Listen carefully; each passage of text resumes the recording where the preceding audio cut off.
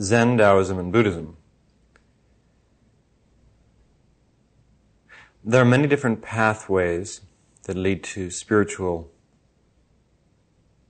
awareness, consciousness, and perfection. Certainly, three of the most frequently traveled pathways are the pathways of Zen, Buddhism, and Taoism.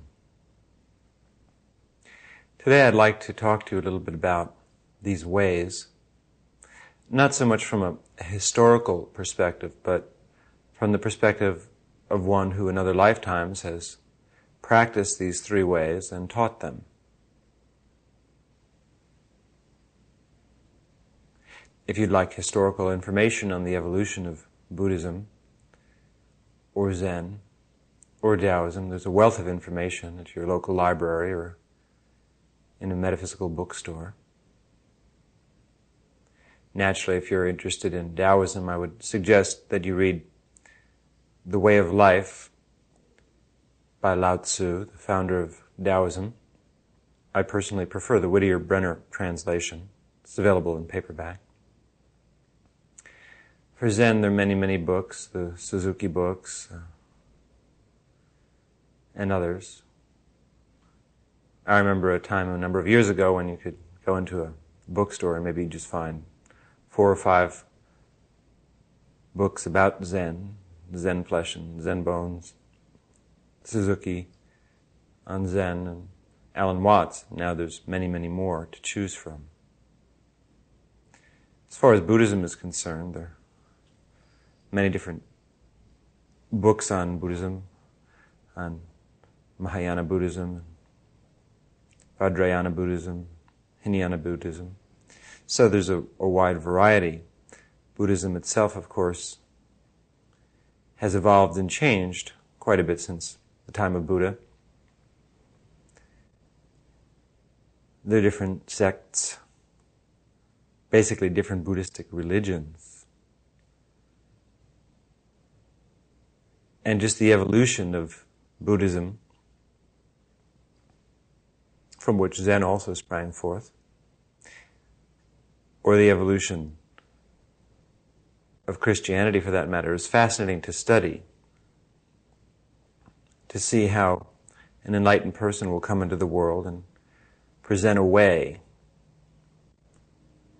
as did Lao Tzu, or with Taoism, as did Buddha with Buddhism, and as did Christ with Christianity, and to observe how that way will be modified and changed by the needs of the peoples and their consciousness level over a period of several thousand years. But my interest is the essence of these teachings, not so much what's happened to them historically, the books that have been written about them, detailing them, descriptions of people who have had experiences in the monasteries or living a more secular life. Rather, my interest is the essence of the teaching, the way, as it were.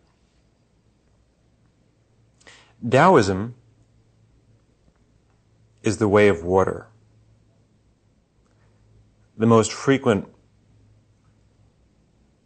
element or symbol referred to in Lao Tzu's writings is the symbol of water, and it's the primary symbol that we find throughout the way of life. In essence, Lao Tzu suggests that we behave like water. Water, of course, is the symbol of consciousness, pure consciousness. And he suggests that we flow like water does. Water always seeks the easiest path, the common level of life. When it reaches a spot where there's a blockage, water finds the easiest path around the blockage, or if it can't find a way around the blockage, it continues to assemble. The water gets deeper and deeper until finally the level increases and it flows over the blockage. It uses itself to go beyond whatever it needs to go beyond. Water gradually wears down even the hardest rocks and stones. The Grand Canyon, of course, is living evidence of the power of water over a period of time. The power of water may not manifest immediately. We don't see these effects right away. We see the little stream of water flowing and we say, well, look at this massive mountain. Obviously it's much stronger than this water, but then suddenly, over a period of time, the mountain goes away and the water remains. Water can be very powerful, like a tidal wave, the ocean. It takes on so many different forms. And Lao Tzu says that the way of life is water. It's to be fluid. He uses the analogy often of the tree, the old hard tree. When the wind blows, it breaks and falls. It doesn't survive. The young tree bends and therefore need not break. So he advises us to bend and not break. Lao Tzu doesn't seem to hold too much stock with words or phrases or teachings. Rather, he says that the way of life is ancient, timeless. It is existence, which he calls the Tao. It is a mysterious source beyond understanding. And all of us are a reflection, if not that source of life ourselves. So Taoism is the gentle way. It's the way or the path of least resistance.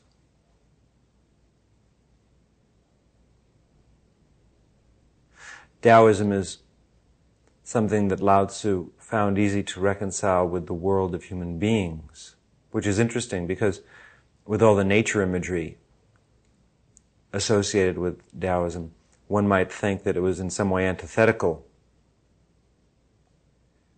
to contemporary life.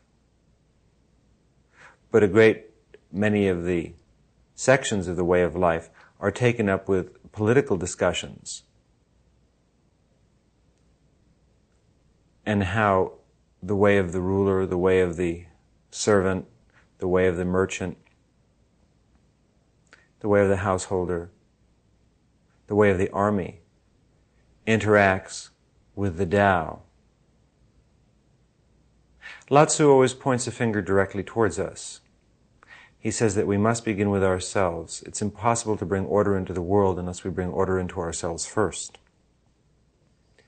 And someone, the enlightened person, he says, who has managed to bring order into themselves will have a tremendous effect upon all those around them, both those they see and whom they don't see, because their effect is both visible and invisible. So rather than running out and trying to change the world, Lao Tzu suggests that we change ourselves.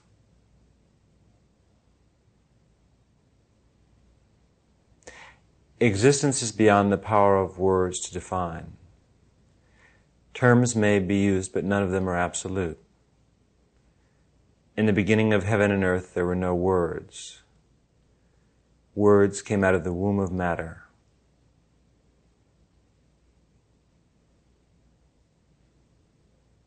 So begins the writings of Lao Tzu. If words be needed, wonder names them both. From wonder into wonder, existence opens. The essence of Taoism, in my estimation, is really expressed by these few words. From wonder into wonder, existence opens. Taoism is the way of the child. Or as Lao Tzu finally refers to himself, or others who follow the way, it's the way of the fool.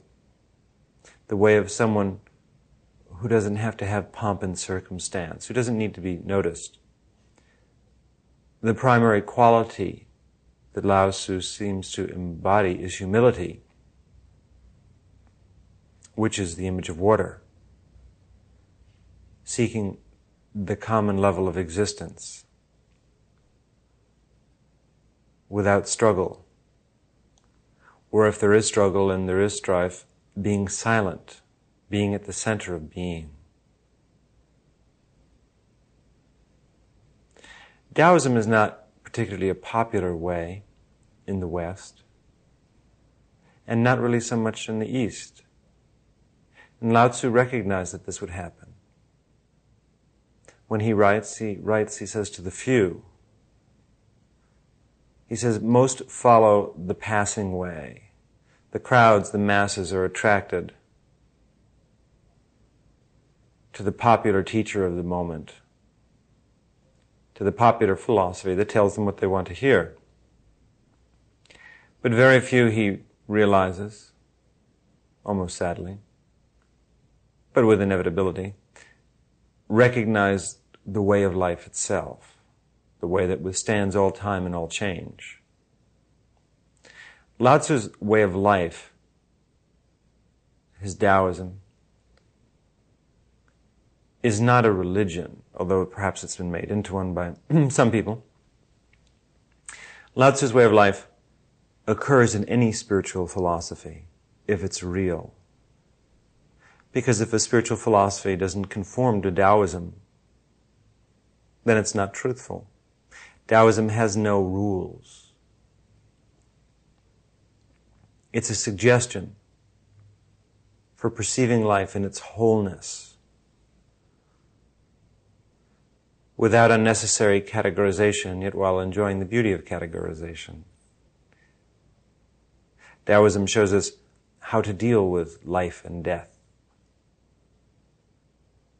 by realizing that everything here is transitory, but its substance is eternal.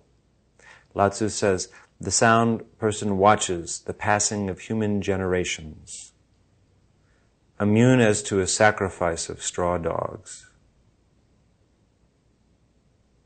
So we should not weep or cry or be upset when those we love die, or when we see the generations pass, the multitudes, because all these are forms of the infinite creation. And they are not real. They are not eternal. The death of nations, of the world, of all the worlds, does not affect eternity in any way. Just as when water is frozen into a form as ice and then it melts. Well, the ice is gone. But that which it was all along, the water remains. So at the time of death, there is no death. The spirit simply changes form. It becomes something new.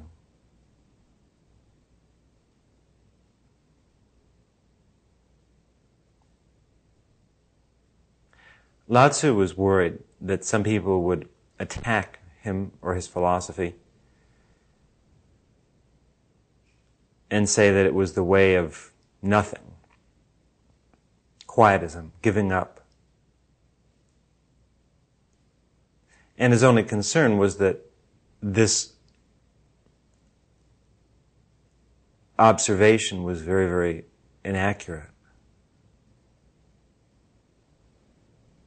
Some people think that Taoism means just not doing anything, just going on with your life as if nothing had happened, and that has little or nothing to do with Taoism. Taoism means stretching your being. As Lao Tzu says, becoming both a man and a woman, and joining within yourself. To be the heavens themselves, to stretch your awareness beyond the breaking point, until all opposites are reconciled within yourself. Taoism is Tantra, the reconciliation of opposites, where all things join together in perfect unity and at the same time have beautiful diversity.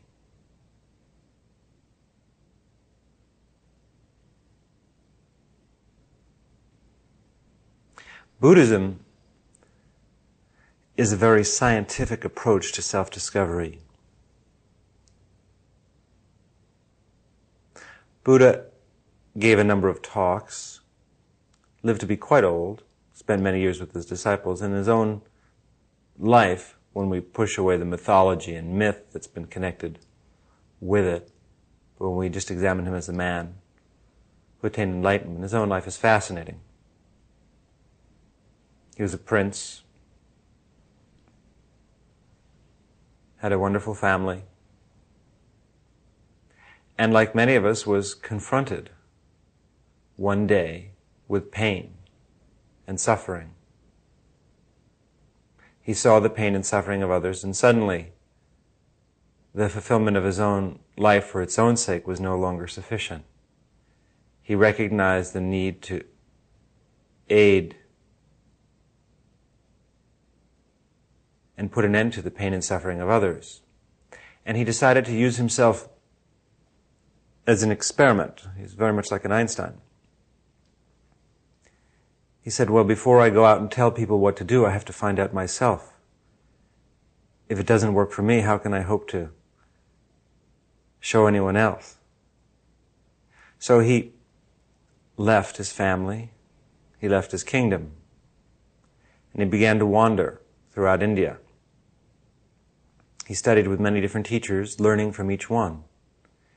Each teacher showed him something new about the enlightenment process.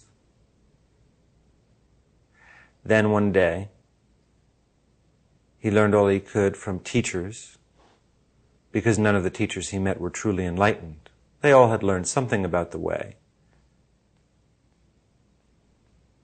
And he went and, of course, meditated under the Bodhi tree.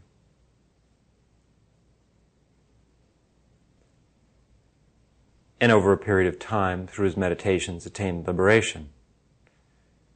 He saw his past lives,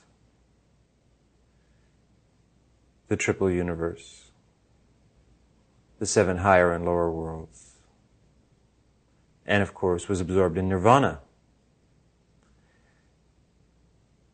After his absorption in nirvana, his consciousness returned to this world, and he set off to teach, to show the way. He presented the 4 ways, the 4 rules, the 4 causes.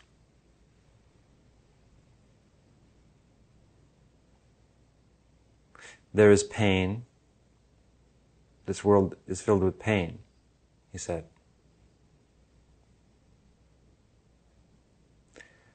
All pain comes from attachment.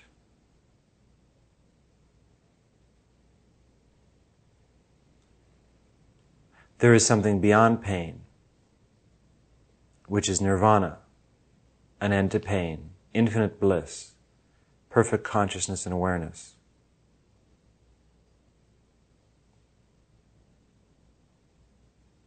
And there is a way, a pathway to reach nirvana, which he called the Eightfold Path. He divided the way into 8 sections: right actions, right thoughts, meditation, absorption, many different things. He formulated a scientific approach, which was not really at all in conflict with any other true way. You'll always notice that all the ways agree. Some have different terms, different methods, and there are different methods. Different roads do lead to Rome. But once you're there, the roads are forgotten, unless you're showing others the way. All of the great teachers have come into the world to reestablish what we call the Dharma, the truth, the true way. A teacher will come, an enlightened teacher, perhaps in a generation or not for thousands of years, and he or she will show us the way again to truth, to light, to immortal consciousness. Higher beings who take incarnation into this world to help their brothers and sisters, their friends. Then after their death, the way will be forgotten again. What they said will be corrupted, or simply not understood. Because when a liberated teacher is among us, what they teach are not just a series of words that can be written down in books that others can understand. That's a part of it. But it's to be in their physical presence, to meditate with them. That is what they show. There are no books that can describe that or words. Although videotape is a possibility in the modern age. Perhaps, but still, the level of meditation when you're with them is what stops your thoughts, is what brings you into eternal consciousness and awareness. So the way is lost. Ritual replaces it. People begin to worship statues. They worship all kinds of things. They make up rules and prohibitions. Until another enlightened teacher rolls down on the planet and says, okay, let's forget all this ritual. Let's go back to the essence, to the truth. Then each teacher will say exactly the same thing. The teachers, of course, always speak on the level of the audience. Depends on the culture they've incarnated into. They might be able to say much more, but they're bound by the language of the times. They're speaking so the people with them will understand. So Buddha spoke to those who would listen for many, many years. He and his disciples traveled throughout India, teaching about the transitory nature of existence, to become absorbed in the eternal. Buddha wouldn't answer a lot of questions. He didn't like to speculate on the nature of God, on the nature of truth. Very often students would approach him and ask him these very convoluted questions. And he would just repeat his Four Noble Truths or discuss the Eightfold Way. But he felt that such speculations don't help us. All that we need to know is that which will take us to truth. To understand what got us in the condition now will not necessarily alleviate the problem. You may know why you're in pain now, but the simple knowledge will not necessarily show you the way beyond pain. It's interesting information. Sometimes it's helpful. So Buddha says that all suffering is caused by attachment. So here's a simple analysis of the problem without a lot of history. Now when Buddha says attachment, he speaks of the same thing that Lao Tzu does. Lao Tzu says we have to flow like the river and not get stuck. Well, attachment is getting stuck. Liberation is being unstuck. Many people think that liberation is simply being attached to a spiritual set of ideals and rules, and it has nothing to do with it. Liberation means that we are not fixated on any reality. All of eternity flows through us and with us. We are it. Liberation can adopt and accept all forms or no forms. It's not a philosophy, a creed, or a way. It is existence, in its absolute and its finite form. So Buddha pointed out that all pain and suffering comes about to attachment. Physical pain comes about through attachment to the physical body. We identify with our body. We think it is our self. And when the body hurts, we feel we hurt.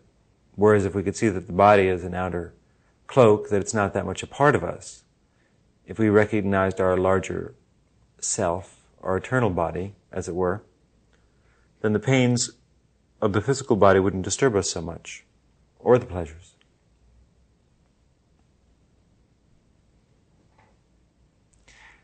We become attached to possessions, to persons, to experiences. There's nothing wrong with possessions, persons, or experiences, or with having a body.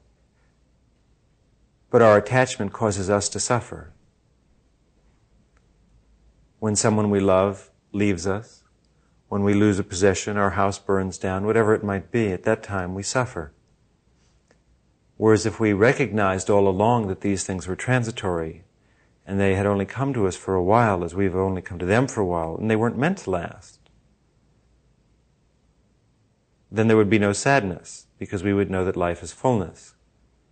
that every absence will be filled. If we didn't derive our happiness from the things and people and places of this world, if our happiness was based just upon pure being, then we could have all the things in the world and be happy, or none of the things and be happy. Or if we had all the things and then they went away, we'd be happy. We'd enjoy the things of this world, but not be bound by them. We won't be slaves to our possessions, to our friends, to our loves, to our careers. This was Buddha's point. Not to give everything up, but to give up attachment, which we do through meditation and by purifying ourselves, meaning right action, right thought, by leading pure and simple and happy lives, doing all we can for others without a sense of self-importance. Of course, on a more advanced level, Buddha was discussing becoming attached or fixated into states of consciousness, even very advanced states of consciousness like the samadhis, the lower samadhis. It's easy to become fixated, to think of ourselves, in other words, in a certain way, as opposed to being the thin air. Sri Ramakrishna, of course, used to use the analogy of the smoke. He would say that when the smoke blows through a building, it leaves soot all over the walls. And so, with a person who's not liberated or self-realized or God-realized, enlightened, when a person passes through this world, it leaves its mark. Their attachments leave a mark. It's just like the soot. And it gets deeper and deeper and deeper and darker, till it's very hard to see the light of the soul. Whereas with an enlightened person, they're like the thin air. When the smoke passes through the thin air, it leaves nothing. That's enlightenment, to be the thin air. In a way of speaking, or we could just say to be pure light.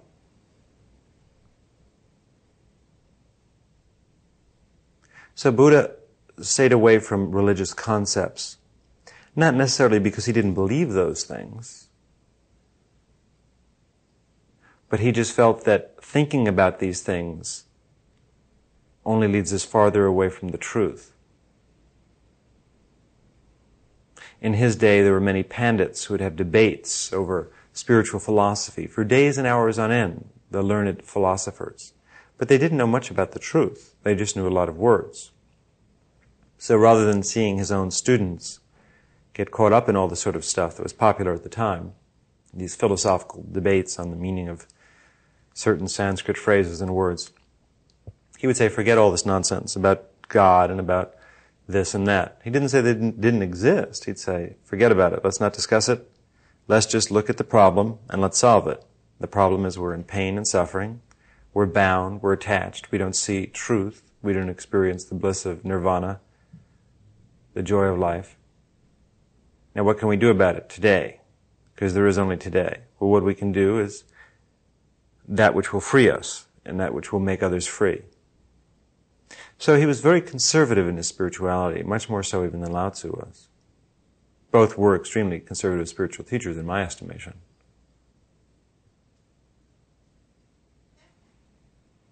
Zen was a reaction.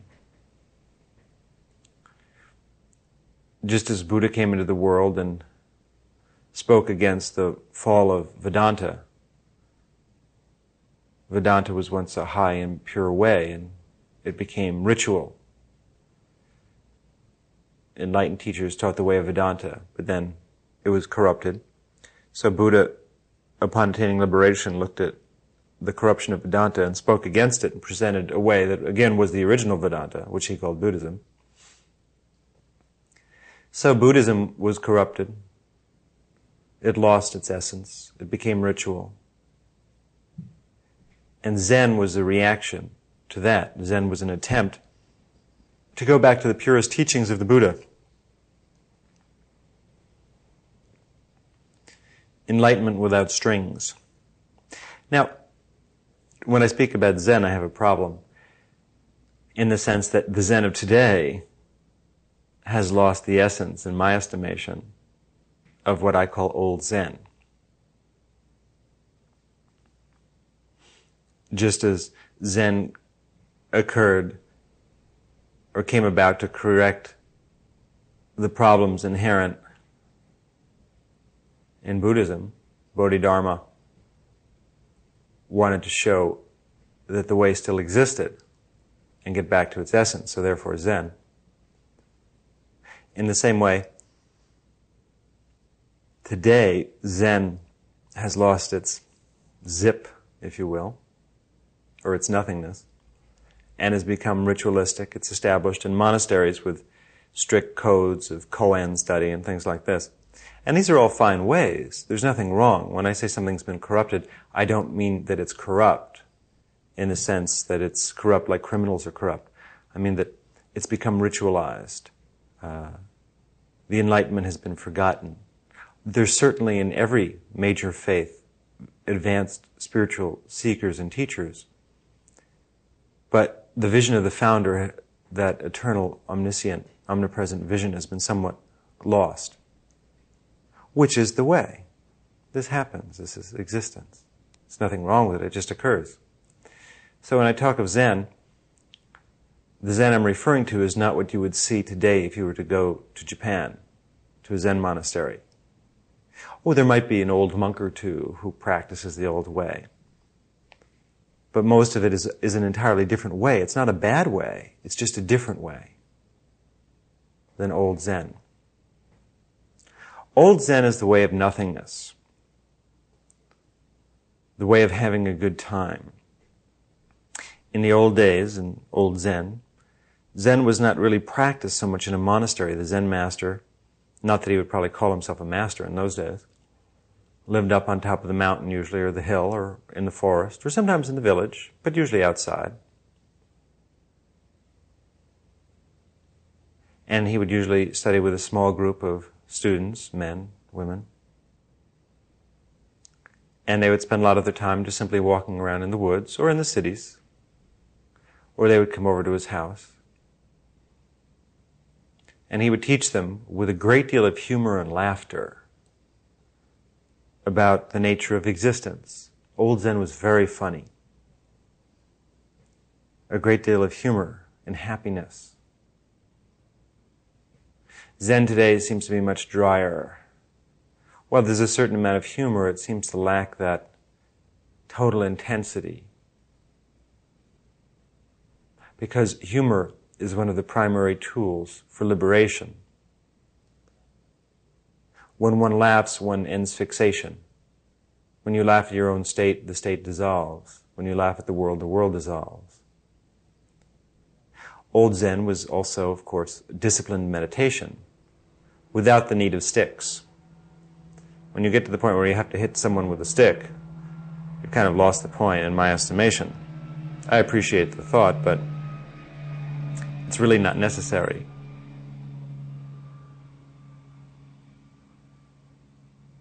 The stick is love. Old Zen was the reduction of concepts to absurdity.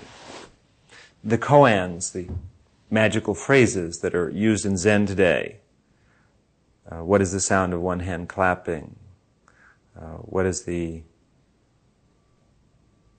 form of your original face? All these one-liners that the Zen masters throw out and the students respond to. Today they're very fixed. They're classical responses to them. We call these koans. And the idea is that you go and see your Zen master maybe once a day and you're working on a particular koan. What is the sound of the forest at night? Something like that. And you go back each day and you repeat the answer that you've managed to get together. The idea is when you have the right answer, you'll make some kind of a scatological breakthrough to a new plane of consciousness. You'll see something. There are no right answers, though. Today there are books that give you the right koan answers, but there are no right answers. It has nothing to do with what you say. It's how you say it. It's the moment. And old Zen, of course, was the study of the moment, to see that the moment is eternity. The Zen master would do literally anything to break down the concept of not only what the study was, because the study was Buddhism and everyone had fixed ideas about how to attain enlightenment through Buddhism. So the Zen master would present conflicting codes all the time. Not that he necessarily believed in them, but just to shake this fixation that people had on how to realize God, how to attain liberation. But the Zen master was constantly attempting to break up concepts that people had about what it was to be a spiritual teacher or what a spiritual teacher is like. They're very fixed ideas. We have the traditional image. So the Zen master broke with the traditional image. Now, the Zen masters of today, of course, have their own image. Gucci sandals and things like that. But in the old way, it wasn't like that. There was no way to be. There was no way to dress. Each Zen master was a complete character. Yet they all said the same thing, because there was really only one Zen master. That's all there has ever really been or will ever really be. And that's yourself. Zen is the way of splitting the self, again and again and again, until there's nothing left. Reshuffling the deck of cards, each card being a part of your being, dealing out hand after hand, then walking away and leaving the cards on the table, where they sit and stare at each other, sometimes changing places. Zen doesn't believe in the reconciliation of opposites because from the point of view of Zen, there's no point of view. Therefore, there's no opposites. Therefore, there's no Zen. All there is dishwater. Timeless, eternal, perfect dishwater. Waiting for the dishes that will never come. The Zen mind is mindless. Yet it embraces everything. The arts. Zen is discipline. The discipline of living life. The discipline of taking a breath. The discipline of not knowing and not trying to know.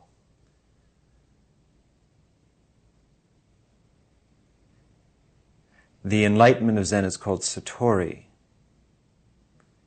And it's thought of as a quick enlightenment. But Satori is not a final state. There are really two types of Satori. One Satori is the Satori of instant enlightenment. In a flash, enlightenment comes.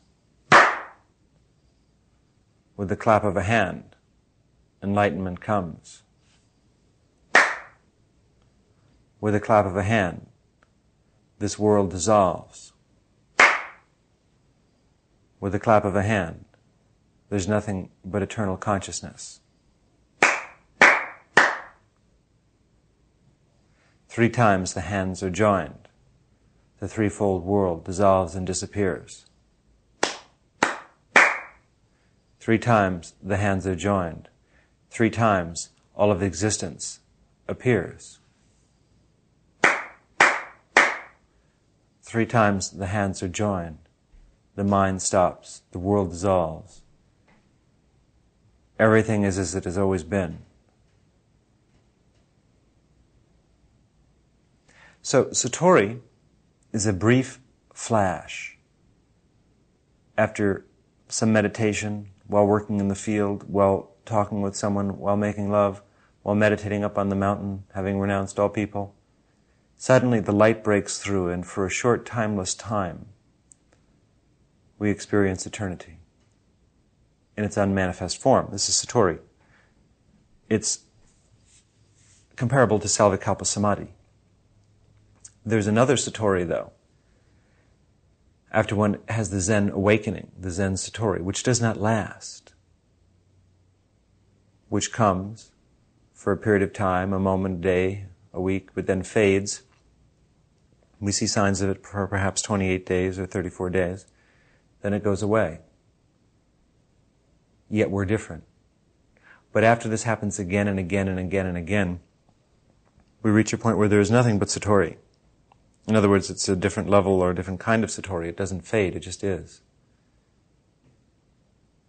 Which is like nirvikalpa samadhi, nirvana.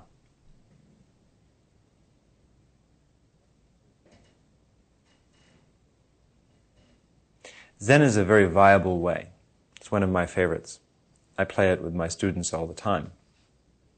Of course, I had many incarnations as a Zen teacher. I like it because it's so incongruous, yet makes complete sense. And it drives my students up the wall. And then once I get them up the wall, I leave them there and go out of the room and move on into another lifetime. Zen is the fastest method I know of, aside from mysticism, of course, of dissolving the fixations that people have about spiritual practice and about themselves. And like mysticism, it's a very happy way, although it works very differently than mysticism. With mysticism, we're using the intensive mystical kundalini to literally, with a dose of radiation, just to blow apart the subtle structure of a being and rearrange it. With Zen, we do it more through sleight of hand. With Zen, it's not so much done with power as by a very subtle and delicate shift in consciousness, which shifts the world. It's kind of done from the inside out.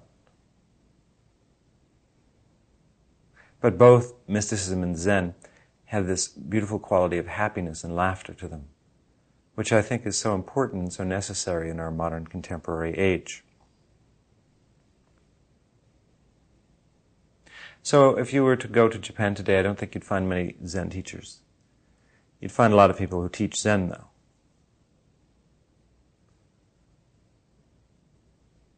And what they teach, I'm sure, is very fine. It's the new Zen. And perhaps it's better.